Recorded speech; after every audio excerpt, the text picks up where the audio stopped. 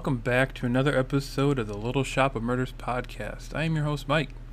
It's been a crazy month. As you can see, I haven't been able to record anything or post anything, lots been going on, family life and stuff like that. Internet's been crazy here. Finally got internet back up. Everything's going good family-wise. Currently we are packing to get ready for a big move. My kids are at their grandparents', so that will help us get our stuff packed up and kind of keep the little ones out of the way. Last episode we talked about Mary McKnight. She's out of Michigan, back in the 1900s. Bit of a crazy lady. Killed her family to basically, from what I could comprehend, the whole thing was to be able to wear this dress. This week, this guy wasn't worried about a dress. His name is John Edward Robinson. He's out of Kansas, the Kansas and Missouri area. He was born in Cicero, Illinois. He was the third of 5 children to an alcoholic father and a disciplinarian mother. In 1957, he became an Eagle Scout and reportedly traveled to London with a group of scouts who performed before Queen Elizabeth II. Later that year, he enrolled at Quigley Preparatory Seminary in Chicago, a private boys' school for aspiring priests, but later dropped out after 1 year due to disciplinary issues. In 1961, he enrolled at Morton Junior College in Cicero to become a medical radiographer, but dropped out after 2 years, so he wasn't very good about, sticking to things. In 1964, he moved to Kansas City and married Nancy Jo Lynch, who gave birth to their first child, John Jr., in 1965, followed by a daughter, Kimberly, in 1967, and twins Christopher and Christine in 1971. God, that's got to be confusing as hell, trying to go nicknames with the kids, and they're both Chris. Robinson was arrested for the first time in Kansas City in 1969 after embezzling $33,000 from the medical practice of Dr. Wallace Graham, where he had secured a job as a radiographer using forged credentials. He was sentenced to 3 years probation. In 1970, Robinson violated probation by moving back to Chicago without his probation officer's permission and took a job as an insurance salesman at the R.B. Jones Company. In 1971, he was arrested again for embezzling firm funds and ordered back to Kansas City, where his probation was extended. In 1975, it was extended again after another arrest, this time charges of security fraud and mail fraud in connection with a phony medical consulting company he had formed in Kansas City.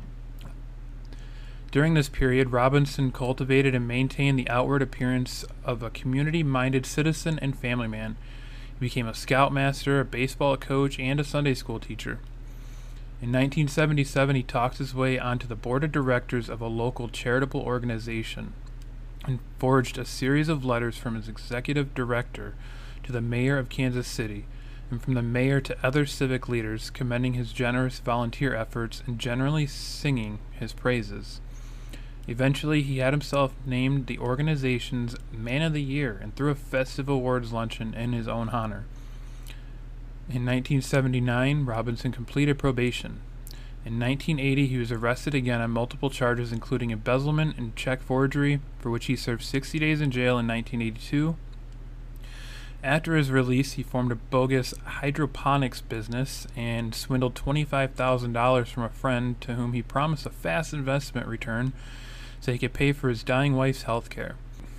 At this time, he reportedly began sexually propositioning his neighbors' wives, resulting in a fistfight with one of the husbands.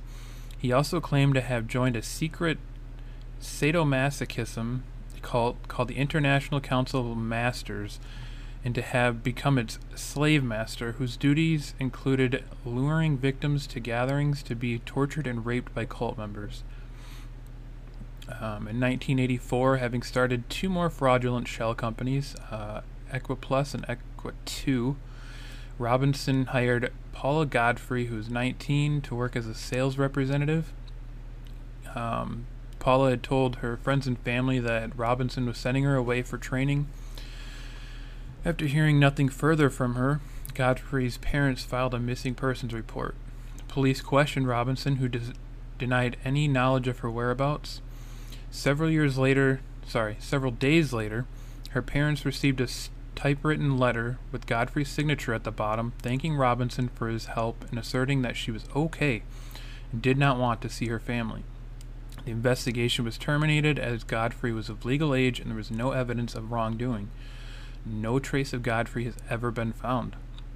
In 1985, using the name John Osborne, he met Lisa Stassi and her 4-month-old daughter Tiffany at a women's shelter in Kansas City. He promised Stassi a job in Chicago, an apartment, and daycare for her baby, and asked her to sign several sheets of blank stationery. A few days later, Robinson contacted his brother and sister-in-law, who had been unable to adopt a baby through traditional channels, and informed them that he knew of a baby whose mother had committed suicide. Pretty sure it wasn't suicide. For $5,500 in legal fees, Don and Helen Robinson received Tiffany, whose identity was confirmed by DNA testing in 2000, and a set of authentic appearing adoption papers with the forged signatures of 2 lawyers and a judge. Stassi was never heard from again. Now, in 1987, Catherine Clampett, 27, left her child with her parents in Wichita Falls, Texas, and moved to Kansas City to find employment.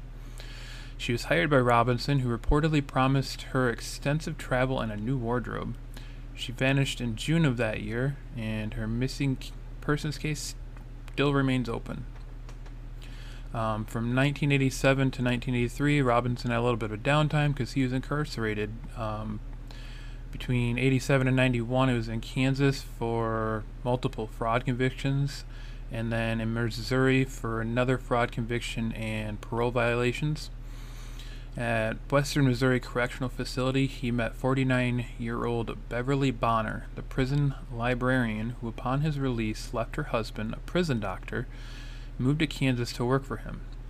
After Robinson arranged for Bonner's alimony checks to be forwarded to a Kansas post office box, her family never heard from her again. For several years, Bonner's mother continued forwarding her alimony checks, and Robinson continued cashing them. By then, Robinson had discovered the internet and roamed various social networking sites using the name Slave Master, looking for women who enjoyed playing the submissive partner role during sex. An early online correspondent was Sheila Faith. She was 45, whose 15-year-old daughter Debbie was wheelchair-bound due to spina bifida. Robinson, portraying himself as a wealthy businessman and philanthropist, offered to pay Debbie's medical expenses and give Sheila a job. In 1994, the mother and daughter moved from Fullerton, California to Kansas City and immediately disappeared. Robinson cashed Faith's pension checks for the next 7 years. Gradually, Robinson became well known in the increasingly popular BDSM online chat rooms. In 1999, he offered a job and a bondage relationship to Isabella Lewicka. I have no idea if I pronounced that right. It sounds right, looks right. A 20-year-old Polish immigrant living in Indiana. When she moved to Kansas City, Robinson, who was still married to Nancy, gave Lewicka an engagement ring and brought her to the county register, where they paid for a marriage license that was never picked up. It is still unclear whether Lewicka believed that she and Robinson were married. She told her parents she had married, but never told them her husband's name. She did sign a 115-item slave contract that gave Robinson almost total control over every aspect of her life, including her bank accounts. Sometime during the summer of 1999, she disappeared. Robinson told a web designer he employed that she had been caught smoking marijuana and deported. Around the time of Lewicka's disappearance, a licensed practical nurse named Suzette Truton moved from Michigan to Kansas to travel the world with Robinson as his submissive sex slave. Truton's mother received several typed letters signed by her daughter and perpetually mailed while the couple was abroad, although the envelopes all bore Kansas City postmarks. The letters were, as her mother said, uncharacteristically mistake-free. Later, Robinson told Truton's mother that she had run off with an acquaintance after stealing money from him. Over time, Robinson became increasingly careless, as they always do, and did a progressively poorer job of covering his tracks. By 1999, he had attracted the attention of authorities in both Kansas and Missouri as his name came up in more and more missing persons investigations. Robinson was arrested in June 2000 at his farm near, I'm going to butcher this, Lansing, Kansas. After a woman filed a sexual battery complaint against him, and another charged him with stealing her sex toys. Imagine getting that charge. The theft charge in particular finally gave investigators the probable cause they needed to obtain search warrants. On the farm, a task force found the decaying bodies of two women, later identified as Lewicka and Truton, in two 85-pound chemical drums. Across the state line in Missouri, other members of the task force searching a storage facility where Robinson rented two garages found three similar chemical drums containing corpses subsequently identified as Bonner, Faith, and her daughter. All 5 women were killed in the same way, by one or more blows to the head with a blunt instrument. In 2002, Robinson stood trial in Kansas for the murders of Truton, Lewicka, and Stassi, along with multiple lesser charges. After the longest criminal trial in Kansas history, he was convicted on all counts. He received the death sentence for the murders of Truton and Lewicka and life imprisonment for Stassi's because she was killed before Kansas reinstated the death penalty. He also received a 5 to 20-year prison sentence for interfering with the parental custody of Stassi's baby, 20.5 years for kidnapping Truton, and 7 months for theft. After his Kansas convictions, Robinson faced additional murder charges in Missouri based on evidence discovered in that state. Missouri is far more aggressive in its pursuit of capital punishment convictions. Kansas hasn't executed anyone since reinstating its death penalty statute in 1994, and Robinson's attorneys were anxious to avoid a trial there. Chris Koster, the Missouri prosecutor, insisted as a condition of any plea bargain that Robinson led authorities to the bodies of Stassi, Godfrey, and Clampett. Robinson, who has never cooperated in any way with investigators, refused, but Koster still faced pressure to make a deal because his case was not technically airtight. Among other issues, there was no unequivocal evidence that any of the murders had actually been committed within his jurisdiction. Robinson, on the other hand, faced pressure to plead guilty to avoid an almost certain death sentence in Missouri, and failing that, yet another capital murder trial back in Kansas. When it became clear that the women's remains would never be found without Robinson's cooperation, a compromise of sorts was reached. In a carefully scripted plea in October 2003, Robinson acknowledged that Koster had enough evidence to convict him of capital murder for the deaths of Godfrey, Clampett, Bonner, and the Faiths. Though his statement was technically a guilty plea and was accepted as such by the Missouri court, observers remarked that it was notably devoid of any contribution or specific acceptance of responsibility. He received a life sentence without possibility of parole for each of the 5 murders. In November of 2015, the Kansas Supreme Court vacated the Truton and Stassi murder convictions on technicalities, but upheld the Lewicka conviction and its accompanying death sentence. The ruling marked the first time that Kansas's highest court has upheld a death sentence since reinstatement of capital punishment there in 1994.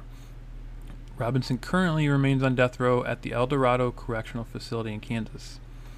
And then in 2005, Nancy, Robinson's wife, filed for divorce after 41 years of marriage, citing compatibility and irreconcilable differences. Wonder what those were. In 2006, Stassi's daughter, known since her faked adoption as Heather Robinson, filed a civil suit against Truman Medical Center in Kansas City and social worker Karen Gaddis. The suit accused Gaddis of putting Robinson in contact with Stassi and her newborn daughter in 1984, after he told Gaddis that he ran a charitable organization providing assistance to unwed mothers of white babies. In 2007, Heather and the hospital reached a settlement for an undisclosed sum, which Robinson said she would split with her biological grandmother, Patricia Sylvester. Heather won a second judgment in 2007 preventing Robinson from profiting from any future potential book sales or film rights. In 2006, the body of a young woman was found in a barrel in an area of rural Iowa where Robinson reportedly had a business partner. She was initially considered a possible victim of Robinson, but was later identified as Lois Tomich, who police believed was killed by her ex-husband.